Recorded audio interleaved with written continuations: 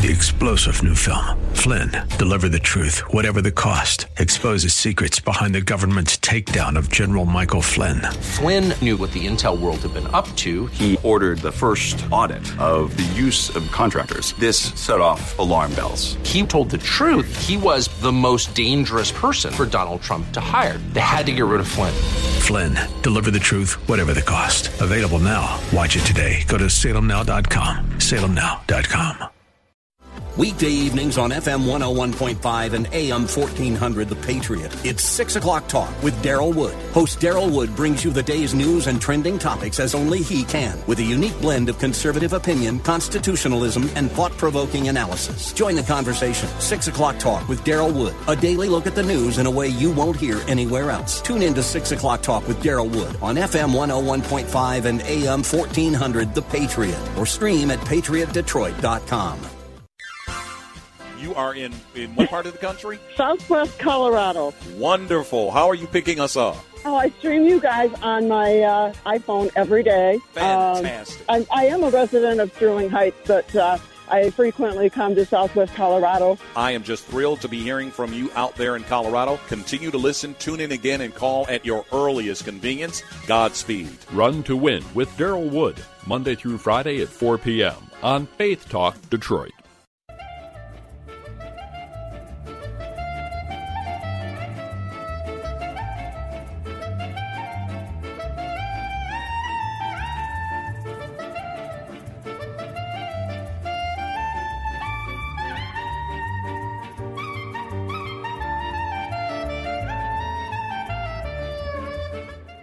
Welcome to the Jewish Hour. I'm your host, Herschel Finman. We have a show for you today, let me tell you. In this half hour, we will be interviewing Menachem Schmidt, who's involved with Chabad on campus. We're going to be talking about anti-Israel sentiment on campus. If you've been seeing the news, if you haven't been seeing the news, there's a lot of that going on this week in lieu of the what's happened on October 7th and following. The second half hour of the show, we'll be discussing the portion of Vayera, chapter 18 and following. Some really good Bible story stuff. We've got Jewish music scattered throughout the show. And, of course, we'll be concluding with this is an amazing Hasidic story. So we're going to go straight to Rabbi Schmidt.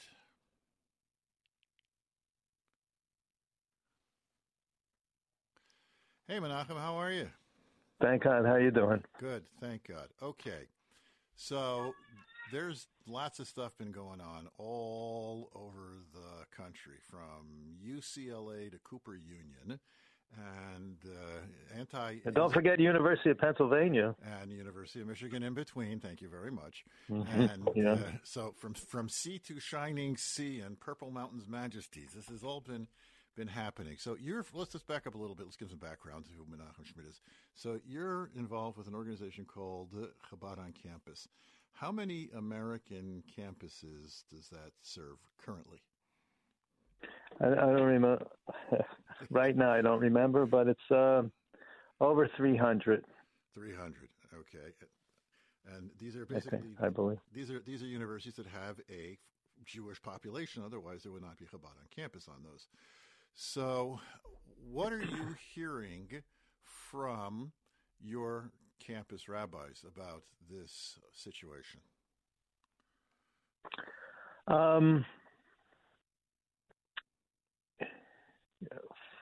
We're hearing all sorts of different things. And it's a fluid situation. It's a fluid situation. So it's look, I mean, I think everybody can read, it's not only on campus, but there are, people, Palestinian Hamas sympathizers, let's call them what they are, Hamas sympathizers, are demonstrating and threatening and doing all kinds of different things all over, not only on campus, but also in the community. There's going to be there's scheduled something big is also scheduled in Brooklyn this Shabbos. That sounds scary, but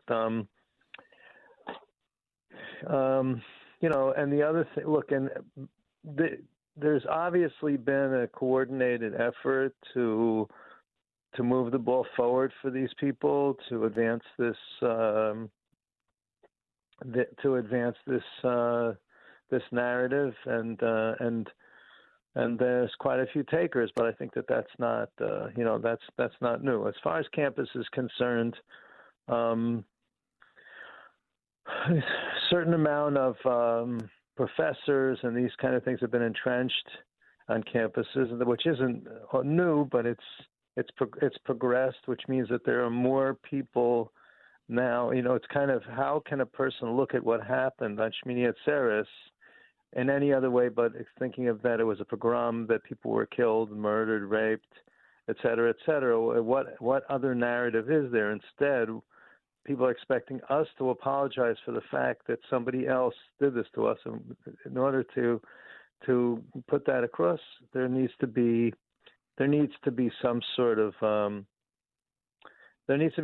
concerted effort. And, at Penn, which is where I am, University of Pennsylvania, we saw there was a Palestinian conference here, which was very skillfully done in terms of what they put together. And I have to say, as Penn is an example, you look at places like Michigan that has a larger population, that's a Muslim population. I wouldn't say you would expect these kind of things, because nobody expects this type of lawlessness or threatening or these kind of things. But places like Penn, we haven't seen anything like this before. So that's what we're hearing. We're hearing kind of a boldness that didn't happen. We're hearing Jewish kids feeling threatened, which hasn't happened,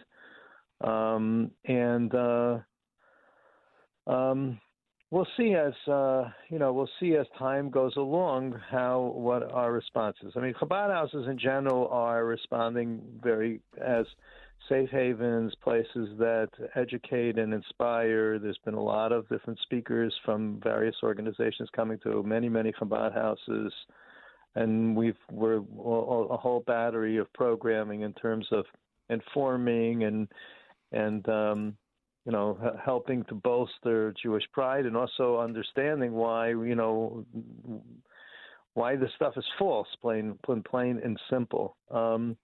And also, Jewish kids need to feel safe and need to be able to feel community and need to feel that regardless of what kind of campus they're on, that they can come to a place where people understand them and understand their affinities and what we love and what's right, plain and simple. So, I mean, that's what Chabad Campus is doing. There's going to be a huge Zoom program, or it can't be on Zoom because it can be kidnapped, it can be hijacked on Zoom, but it's on some other media this week. I'm not sure when it's going to be, but Hillel, Chabad, Stand With Us, a whole bunch of organizations are doing a national Zoom kind of with some great speakers and to kind of bolster everybody and bring everybody together. And we'll see a little bit more of that. Look, everybody's, I wouldn't say, this is not something new in history, but on the other hand, we were caught off guard with the magnitude of it, and it deserves a response which has a big magnitude too. And we've been, all the Chabad houses have been there, been on campus, putting on tefillin, giving Shabbos candles, responding with negativity, with positivity, and also with, like I said, information. That's what I'm hearing. Okay, our guest today is Rabbi Menachem Schmidt with Chabad on Campus, and we're talking about anti-Israel sentiment on campus. Okay, Menachem Schmidt, this is a question I've asked to many diplomats, many pundits. So back in the 50s and 60s and early 70s, so the PLO, their narrative is we have to just like drive out the Israelis, and they're all the terrible things. But then after the Munich Olympics, they saw that sentiment was changing against them, so Yasser Arafat and Mak Shemo changed the narrative that the Palestinians are the victims, and the media just jumped all over it. And since the early 80s, the Palestinians have been winning the media campaign, the media war, which is then thereby indoctrinated the academics. So if you look at it, there have been like 3 generations almost of college professors that have bought into the lie of the Palestinians. So I'm not exactly sure the question I can ask is like, so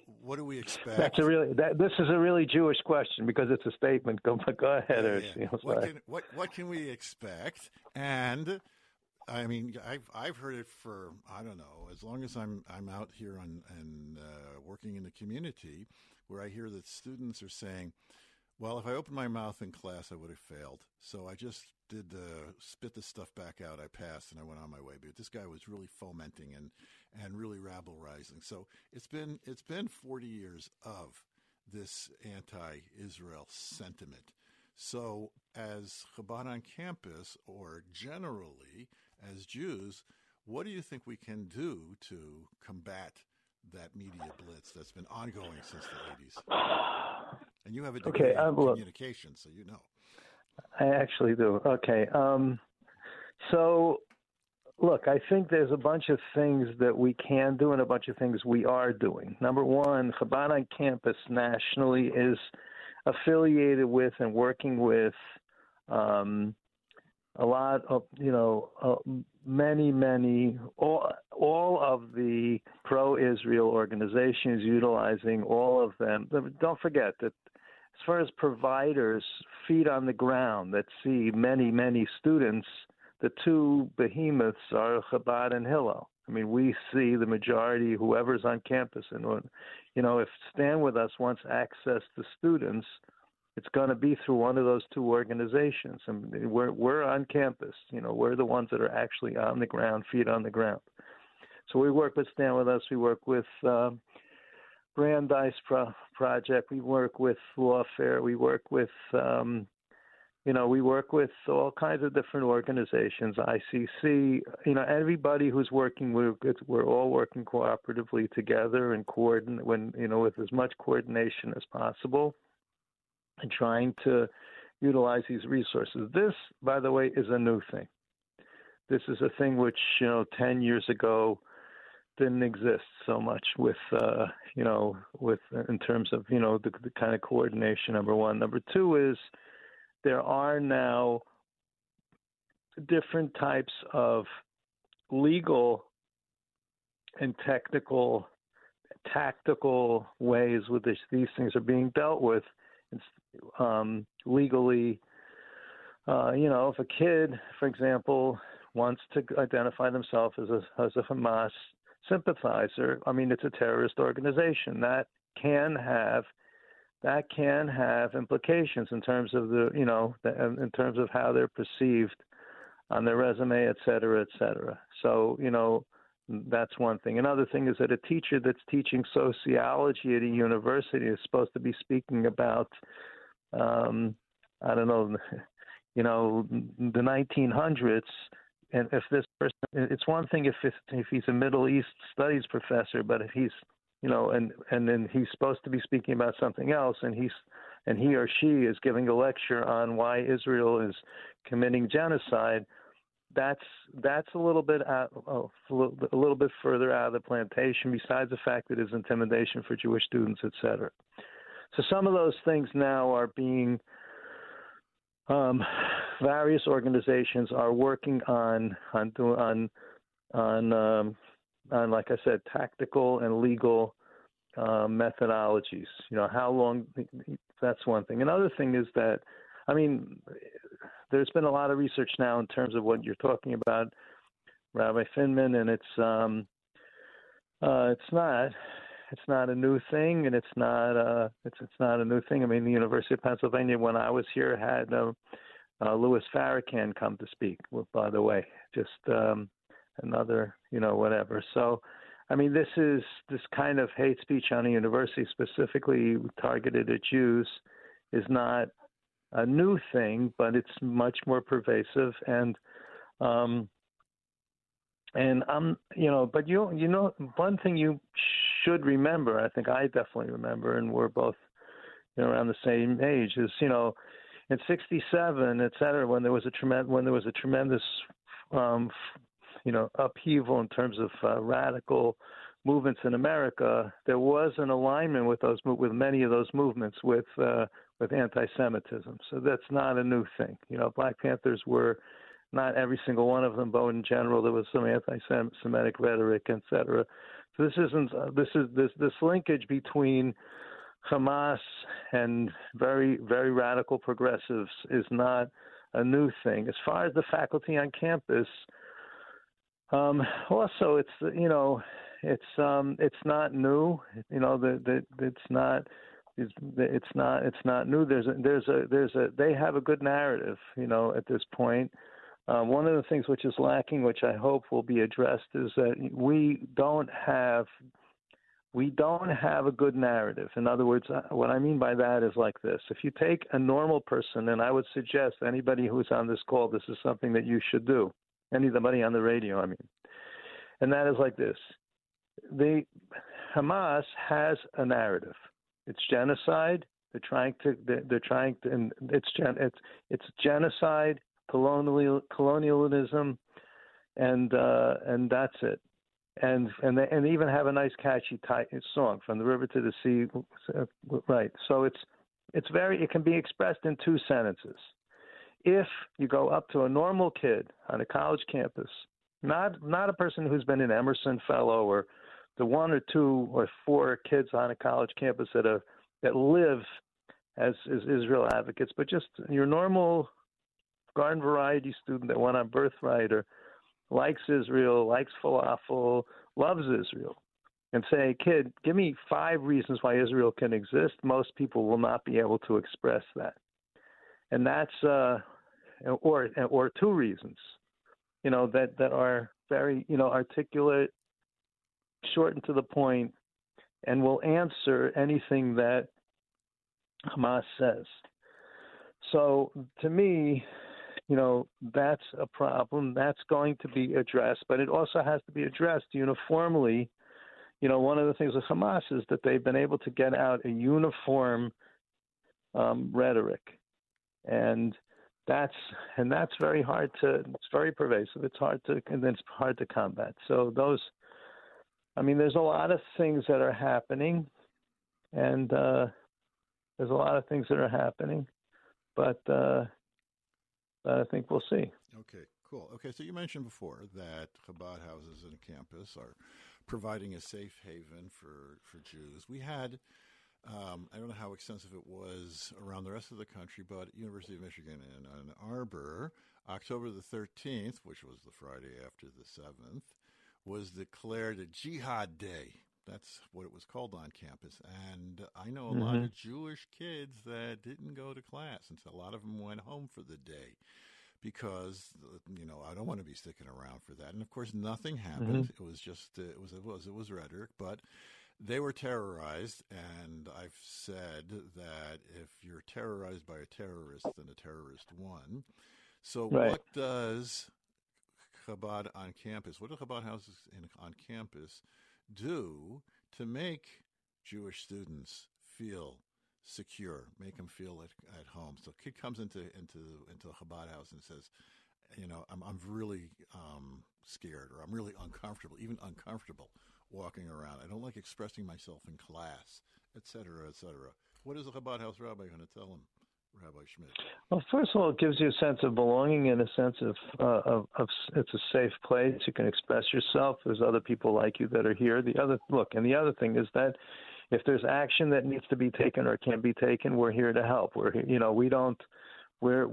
most of these things are outsourced by people that are specialists, but we outsource and we are involved in helping with these things. So, there's a belonging, inspiring, having a safe space, and there's also when action needs to be taken with the university or with, in some other tactical or even legal ways, then we have people that we work with that can help with these things, And also, you don't forget that we are, the people that are demonstrating generally are not necessarily part of the university. There might be some university faculty, but in most places, at this point, thank God, we're chaplains. We have a connection to the university. We're, especially in this thing, we're not some, we have the ear of the university, and there are many situations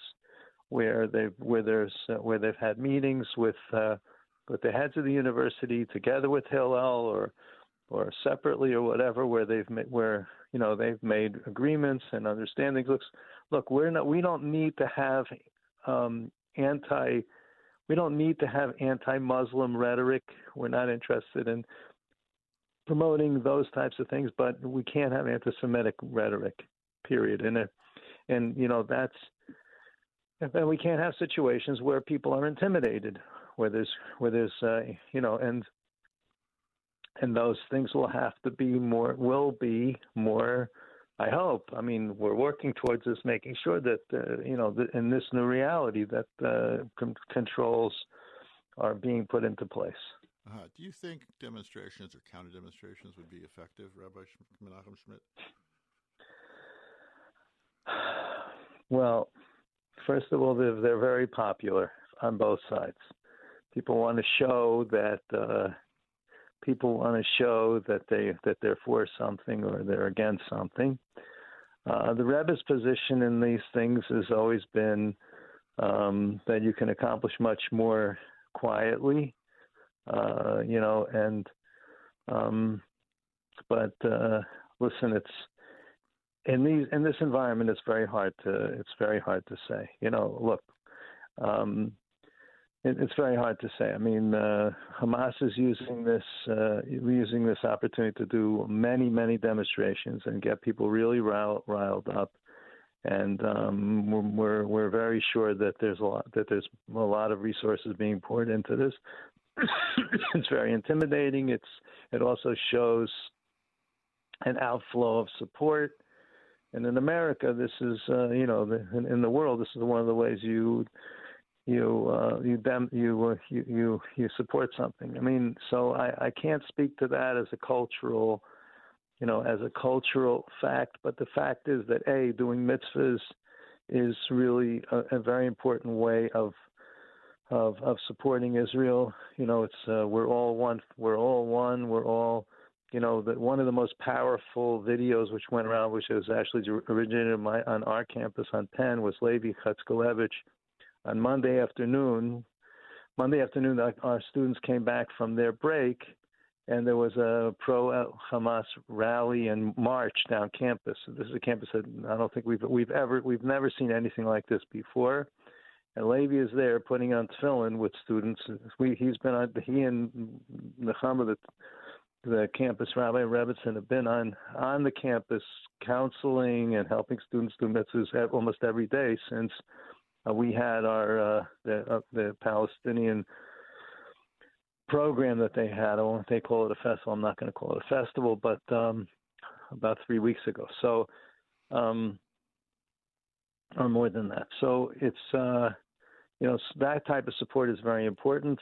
The other thing is we can't underestimate strengthening our own community. At this point, veracity of facts, what's real, what's not real, what you believe, what you don't believe, a lot of it comes through people that you know. If you share information that you know with your friends, even though it seems like you're not talking to quote-unquote them, it doesn't make any difference.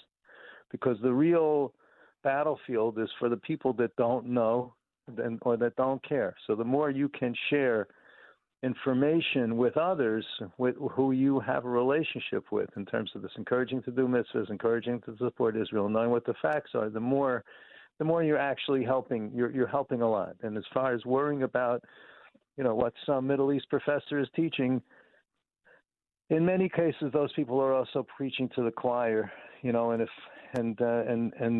you might be able to have more of an effect on the people that you know than even that person does. Because in a certain sense, once they open their mouth, they show who they are.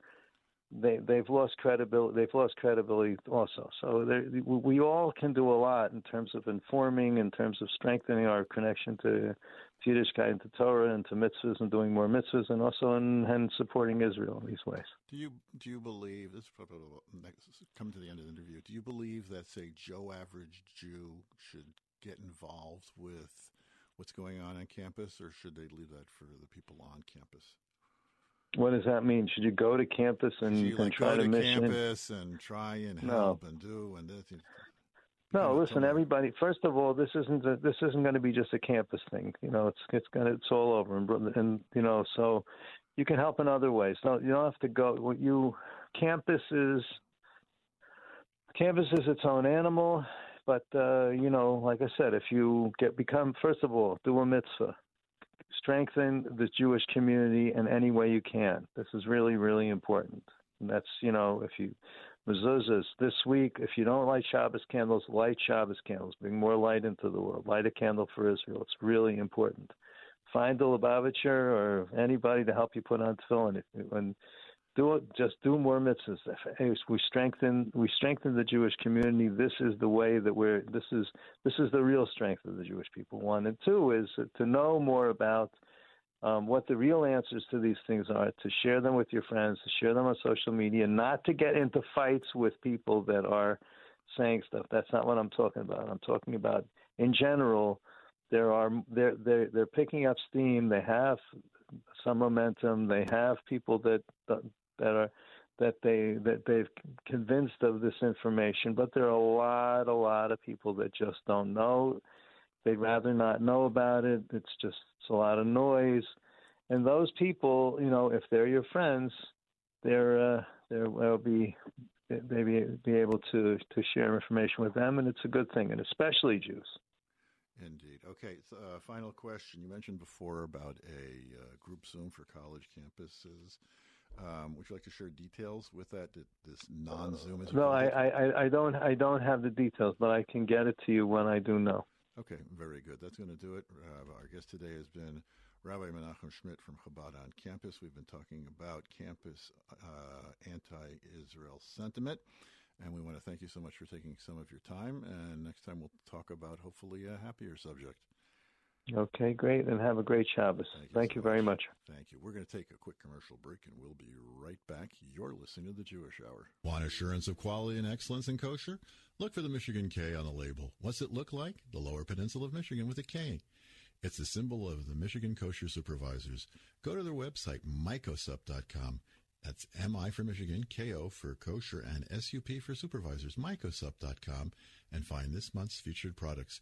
You'll find Michigan K products wherever fine food is sold, especially at Natural Food Patch on West 9 Mile Road in Ferndale. Herschel Finman here. You are listening to the Jewish Hour. Coming up next, let's do some music just to change the whole tune. So we reported that 3 weeks ago, Dedi passed away. Dedi was one of those. He was a phenom from the 80s and 90s, and just I guess maybe fell off the planet as far as recording goes, but was doing work in synagogues and whatnot. So he passed away. So this is a tribute to Dedi. These are a collection of some of his hits, and this is Yaakov Brisky.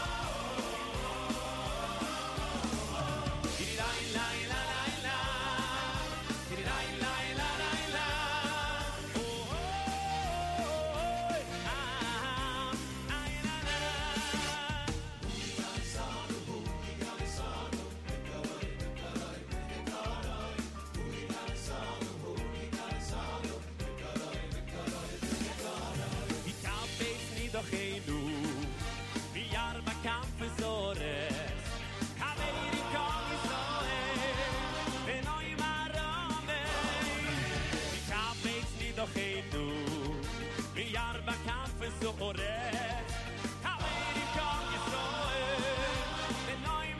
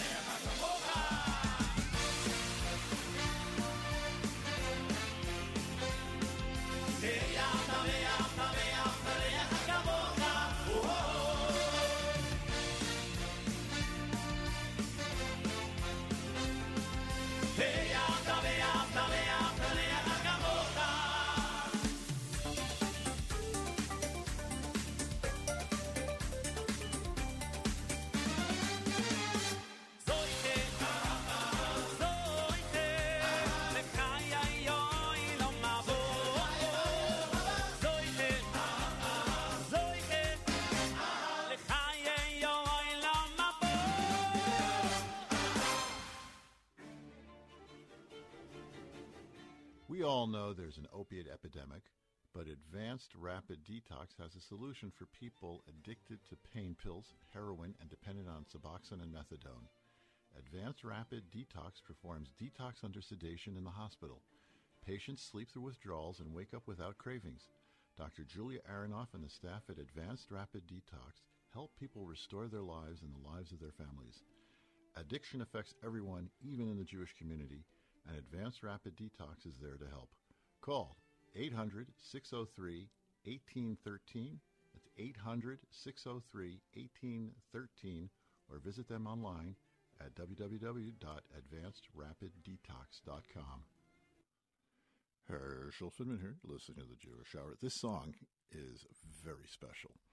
The composer and person who performer is named Aaron Markovitz. He is a native, not only of Michigan, but a native of Ferndale, Michigan. He's also currently the current music scholar in residence at Temple Israel, which means that he's supposed to do various and sundry music projects for that temple. So he, after October 7th, composed a song called The Song for Israel. This is amazing. I spoke with Michael Smolesh, the cantor over there, and it said he just sat down 3 days, knocked it off, start to finish, done, which is, if anybody knows anything about songwriting and arranging and et cetera, that is like unbelievable. So the song again is a song of Israel. Let's listen.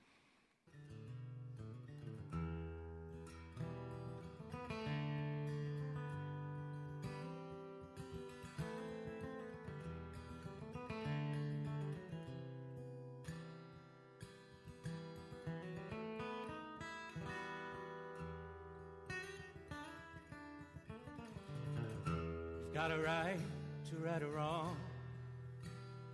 If you're gunning down our children in the land that we belong, in response to senseless violence, we pray to God to break the silence. Hear the headlines, we got a right to right or wrong. I ask, does it make any sense? Placing sins upon the heads of innocents, an everlasting saga that's been ringing for too long. Hear the headlines, we got a right to right or wrong. We have a right to take a stand. Let Almighty God be the force behind our hands, as we rise as one together, from our deepest depths we'll yell. Yesh lanu zechut lehyot beYisrael. We have the right to a day. But you must answer for each child that you slay.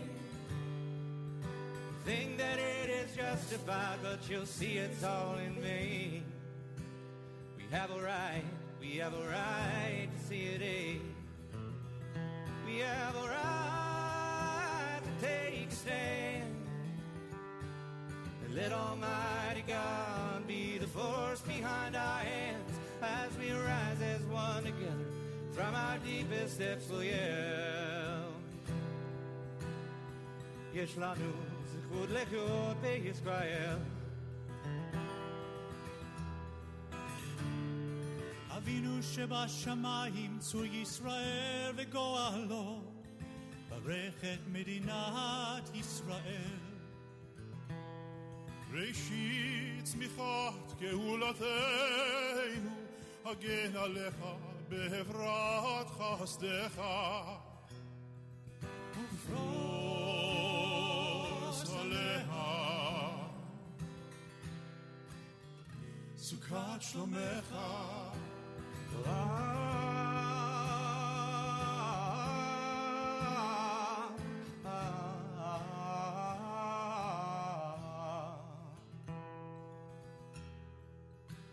Now here I sit with instrument and pen in hand, writing a song that I never wish to sing again. Let it never be forgotten when there's peace throughout this land. Pray to God and never sing this song again. We have a right to take a stand.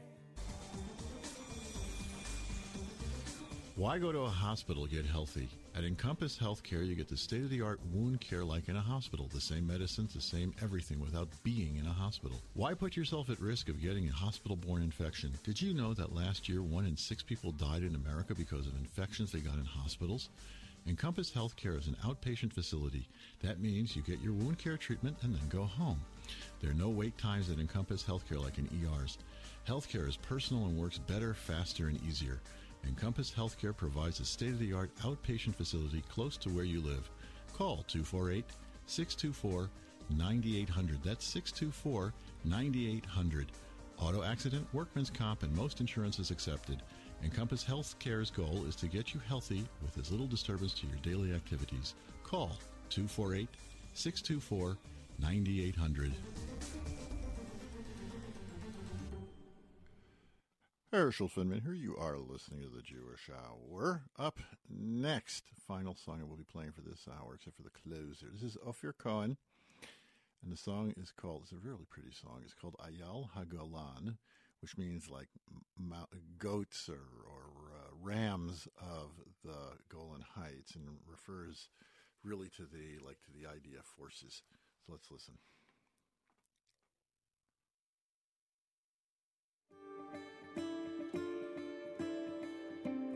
בקרוב תזרח השמש, נדע ימים יפים מאלה, הלב נלחם בדאגות. כולם יחזרו הביתה, נחכה להם למטה, הלוואי נדע בשורות טובות.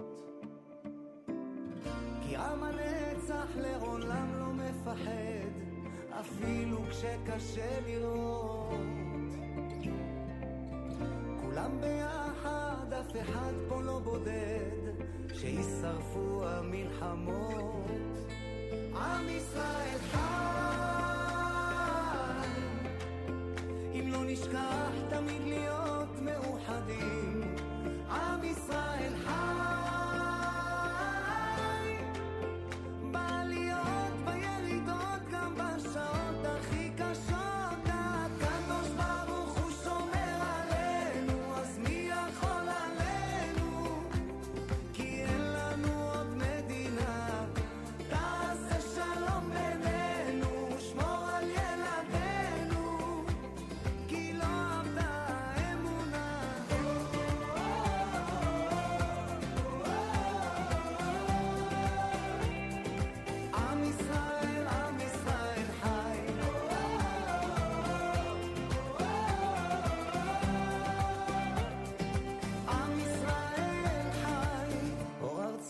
מעלתנו, לא תיפול כעת רוחנו, מסביב ברזל של חרבות.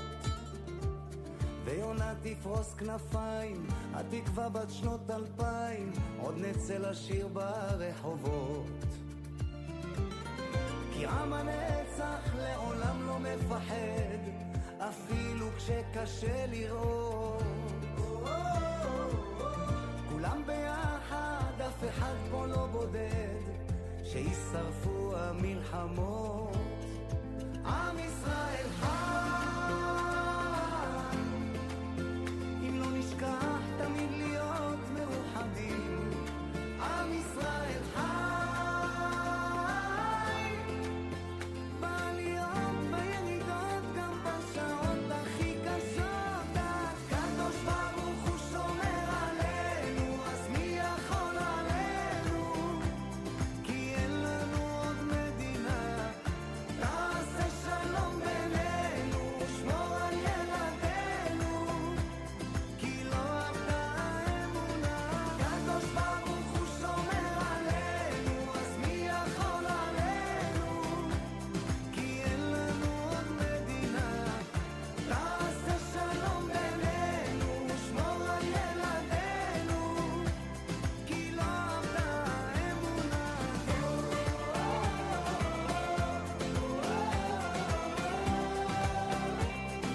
עם ישראל, עם ישראל חי.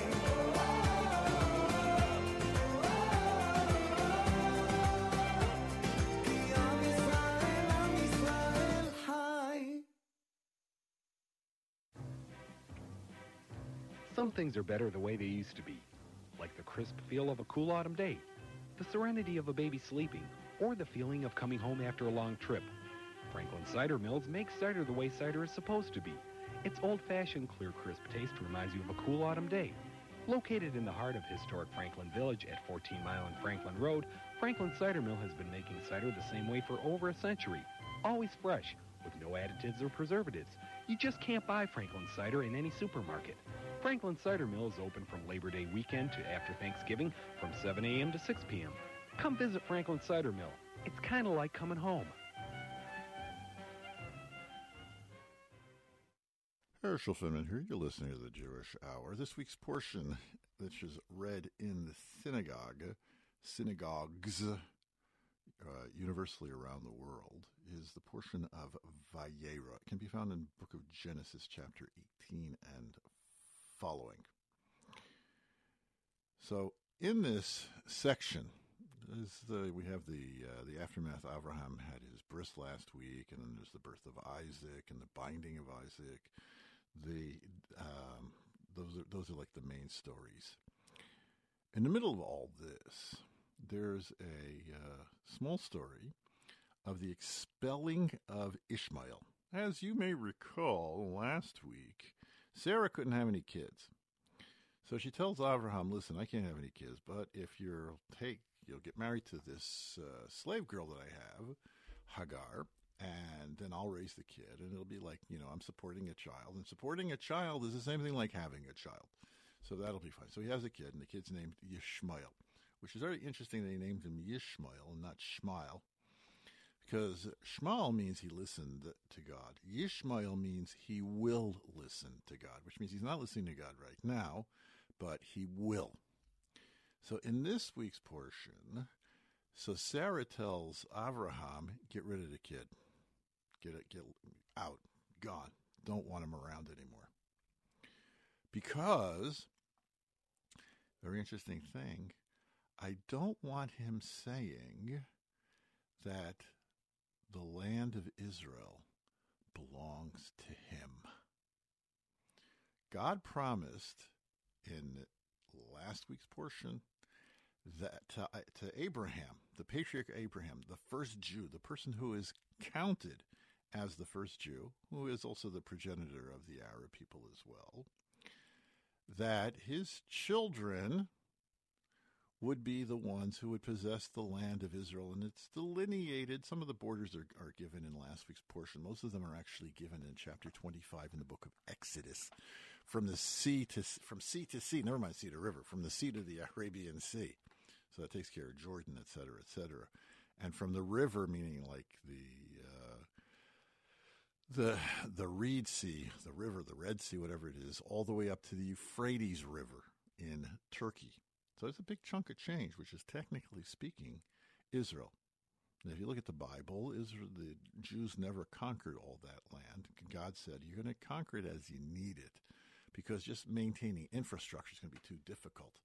But as your population grows, and you'll engage in expansion, so this is the land that I'm promising to you. And indeed, people have asked me, what's going to be the end of days? You have every Jew who's ever born, ever will be born, is going to be living in Israel. How's that possible? It's a country the size of New Jersey. It's not going to be the size of New Jersey anymore. It's going to spread a lot because it's going to need to accommodate, and will achieve the biblical borders. In answer to Rabbi Schmidt's question, give two reasons why Israel should exist. One of them is because it's been biblically promised, and it's been their land for 4,000 years. There have been interruptions, yes. For 210 years, Jews did not live there because they were exiled into Egypt, and it was inhabited by Canaanites. But then, under Joshua, the Canaanites were driven out, and there they did a pretty decent job, not good enough as far as ramifications go, and they stayed there for some 800 years. I think that's enough time to establish roots, 800 years, until Nebuchadnezzar came and conquered them and said, I'm shipping you guys out, with the idea being of destroying nationalistic pride, nationalism. And Nebuchadnezzar realized, if I have the Jews near me, then I get the benefit of their Jewish intellect and the Jewish brotherhood that exists, and the commerce and et cetera, the ingenuity. So he said, I want these people next to me. And that lasted for 70 years. And then the Jews went back. And there the Jews stayed. Well, the temple lasted 420 years, but the Jews stayed another 180 years after that. So it's another 570 years that the Jews are again in Israel. And it was only because the Romans came and said, you know what, we're getting rid of all the Jews. It's too much. It's not cost effective. We can't maintain armies over here. These Jews keep on rebelling. It's like, we're just going to kick them all out. And we'll call the place Palestine after the Philistines that no longer exist that used to live here. And we'll put some Samaritans over here. The Samaritans were actually from Babylonian time. And there were other groups that kind of like wandered in. Some Arabs took over, but Jews have always, from the time that they were exiled, have always included in their prayers, L'Shana Haba Yerushalayim, next year we'll be in Jerusalem, fervently praying for our return to the Holy Land. And indeed, 1948. It started with the first Chalutzim. There were actually, prior to the first pioneers in the late 1700s, you had a small migration from Europe. You had Jews that were coming from Iraq and making up the Sephardic community, the Mizrahi community. And there was a small number of Jews that lived there. Israel had no gross national product. There was no economy whatsoever. It was totally dependent on people helping. And then there was waves with the pogroms in the 1880s, so people decided that they're going to go to Israel. And then under the Ottomans until 1918, and then the Balfour Declaration and the White Papers, and the Brits made a whole big mess of things. And then 1948, and the establishment of the State of Israel. And Israel has since thrived and has become the homeland of the Jewish people, because every people needs a homeland. This is one of the things that I've been counseling people. So people come to me, they say they have survivor's guilt. I said, but you weren't in southern Gaza, southern Israel, and this thing. No. is, how come I have it easy over here? I'm living in America, and all I have to worry about is paying my bills. And these are people that are getting killed. So it says that the Almighty decreed. This person, the Gemara says, Echad leBarbaria, Echad leBritania. This person goes to the Barbary Coast. This person goes off to Britain. These were places that existed in 1,500 years ago.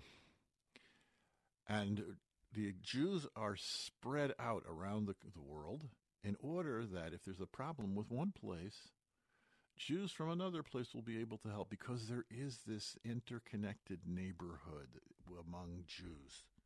Somebody wrote a book called 6 Degrees of Separation and said that anybody in the world, you could figure out, you know somebody who knows somebody who knows somebody who knows somebody who knows that person, and that person that knows you. Okay? In Judaism, there's no 6 degrees of separation. It's 1, maybe 2 degrees of separation. There is that fraternity, that fraternal order that exists where Jews feel a need, such that this last week there was an IDF, Friends of the IDF dinner. They raised $2.5 million in one evening. So Jews feel this is something that we have to take care of our brethren. And in a couple of years ago, when it was Ukraine, and we have to help the Jews in Ukraine, we help the Jews in Ukraine. And this is the way it always has been and always will be. And those are your 2 reasons. And this all goes back to Abraham. Speaking of going back, we have to take a quick commercial break, and we have an unbelievable Hasidic story. Don't go away. You're listening to the Jewish Hour. Why go to a hospital to get healthy? At Encompass Healthcare, you get the state-of-the-art wound care like in a hospital. The same medicines, the same everything without being in a hospital. Why put yourself at risk of getting a hospital-borne infection? Did you know that last year 1 in 6 people died in America because of infections they got in hospitals? Encompass Healthcare is an outpatient facility. That means you get your wound care treatment and then go home. There are no wait times at Encompass Healthcare like in ERs. Healthcare is personal and works better, faster, and easier. Encompass Healthcare provides a state-of-the-art outpatient facility close to where you live. Call 248-624-9800. That's 624-9800. Auto accident, workman's comp, and most insurance is accepted. Encompass Healthcare's goal is to get you healthy with as little disturbance to your daily activities. Call 248-624-9800. Herschel Finman here. You're listening to the Jewish Hour. Time is short, so I'm just going to get to this quick. You want to get in touch with me? RabbiFinman.com. Look at all the things that are over there. I want to get right to this story. So, there was a wealthy businessman who lived during the times of the Tzemach Tzedek, the third Lubavitcher Rebbe. You're talking from the late 1830s to the 1860s is when he was Rebbe. And so this businessman came to Lubavitch. He hired a coach, and he had a private audience with the Rebbe, and he said, who was the coachman who brought you? Who's the wagon driver, the Balagullah? So he told him his name, Yirmiyah, Jeremiah. So he said, next time you come, make sure to bring Jeremiah. So this is like, okay. So he would come like 2-3 times a year to Lubavitch.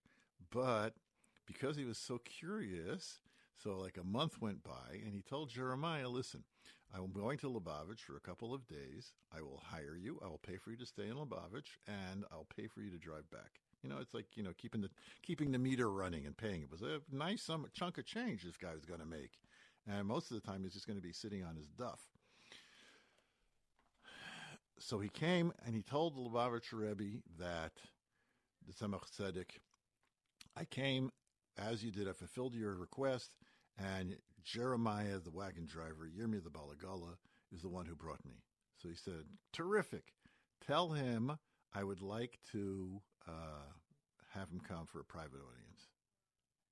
It was like very unusual. Usually the Rebbe didn't request people. People requested to have an audience with him, not that he requested them. So he went and told this Jeremiah that the Rebbe would like to see you. And he said, I don't know what a Rebbe is. I don't have, and I'm not going. So so this wealthy merchant realized that there's something doing over here. This is not something unusual. So he turned to Jeremiah and said, well, if that's the case, then you have no reason to be here. You can go home. I'll pay you for the trip here, but that's it, because I can get a wagon driver home. So have a nice day. So he realized that he's going to lose a lot of money. So rather than being philosophical, he was pragmatic and said, okay, I'll meet the rabbi. So we came in, he met the rabbi, and the rabbi smiled at him, and they had a nice conversation, a decent conversation. And he asked him, you're a wagon driver. Do you do anything special in a wagon as a wagon driver? So he said, not really. He's just a simple person. But he said, sometimes I have to go into backwater towns. And these are places where you'll have one or two Jews.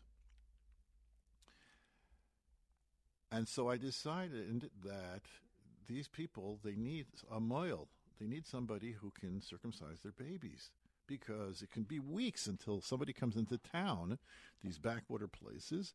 And so like this, I'm traveling there all the time. I always travel with, where does a moil keep his tools? In his bris kit. Yes, okay. For people who know that the word for circumcision is bris, and he keeps it in the bris kit. Yes, anyway. So I always travel with my tools. So he said, did anything happen unusual recently? He says, to tell you the truth, yeah, it was kind of strange. He says, usually I just got to make up a thing. And he says, I was driving and I heard weeping.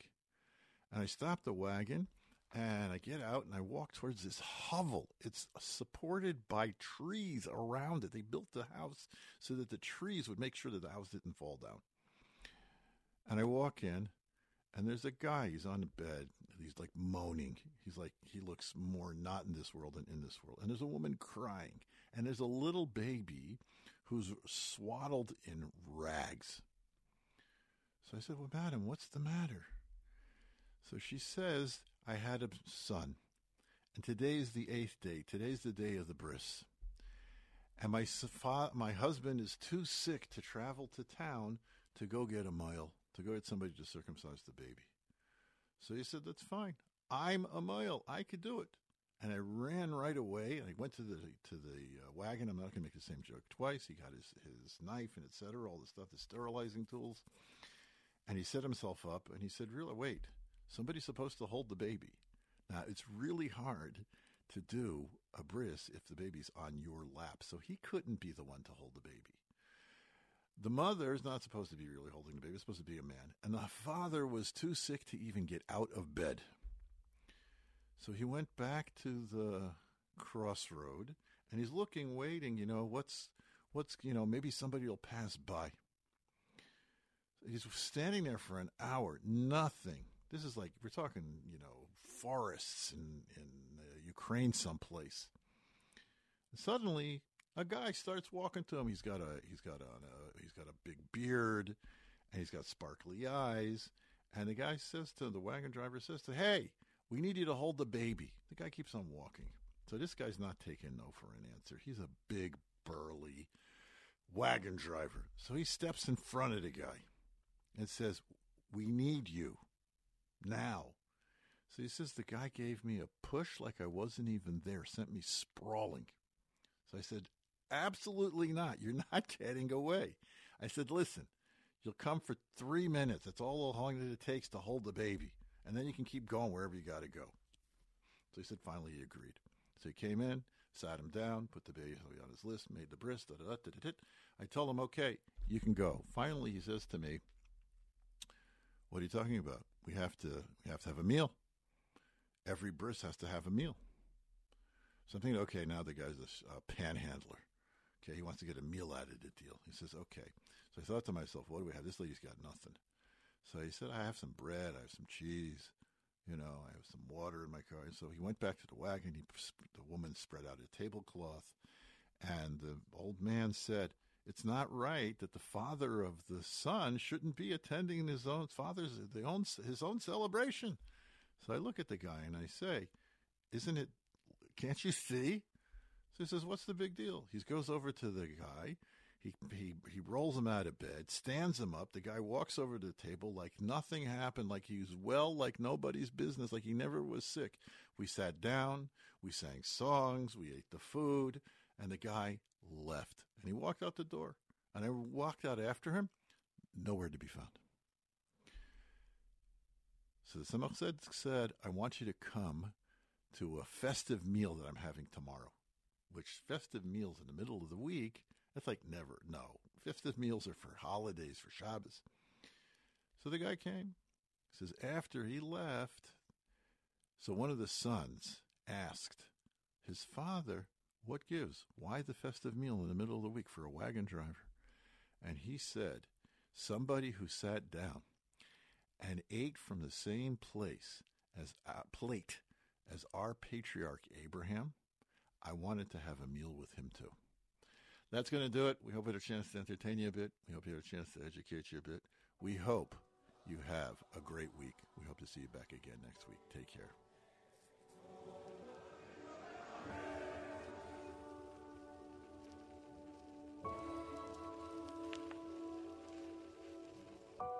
ללא מילים, ללא תחושות, אין מנוס ממחשבות, יש פה קרע לא מוסבר, איך שרים כשלב נשבר, אני פה מול החדשות, לא מעכל את הדמעות, אם אנחנו עם נבחר.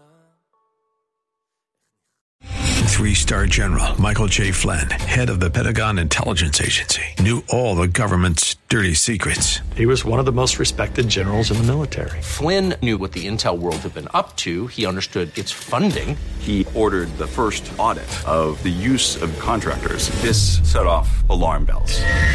The explosive new documentary, Flynn, Deliver the Truth, Whatever the Cost, uncovers the facts behind this scandal. Flynn told the truth. He was the most dangerous person for Donald Trump to hire. I find out the worst enemy that I'm going to face in my life is right here in America. They took my assessment and they wanted me to change it. And I was like, I'm not changing it. They had to get rid of Flynn.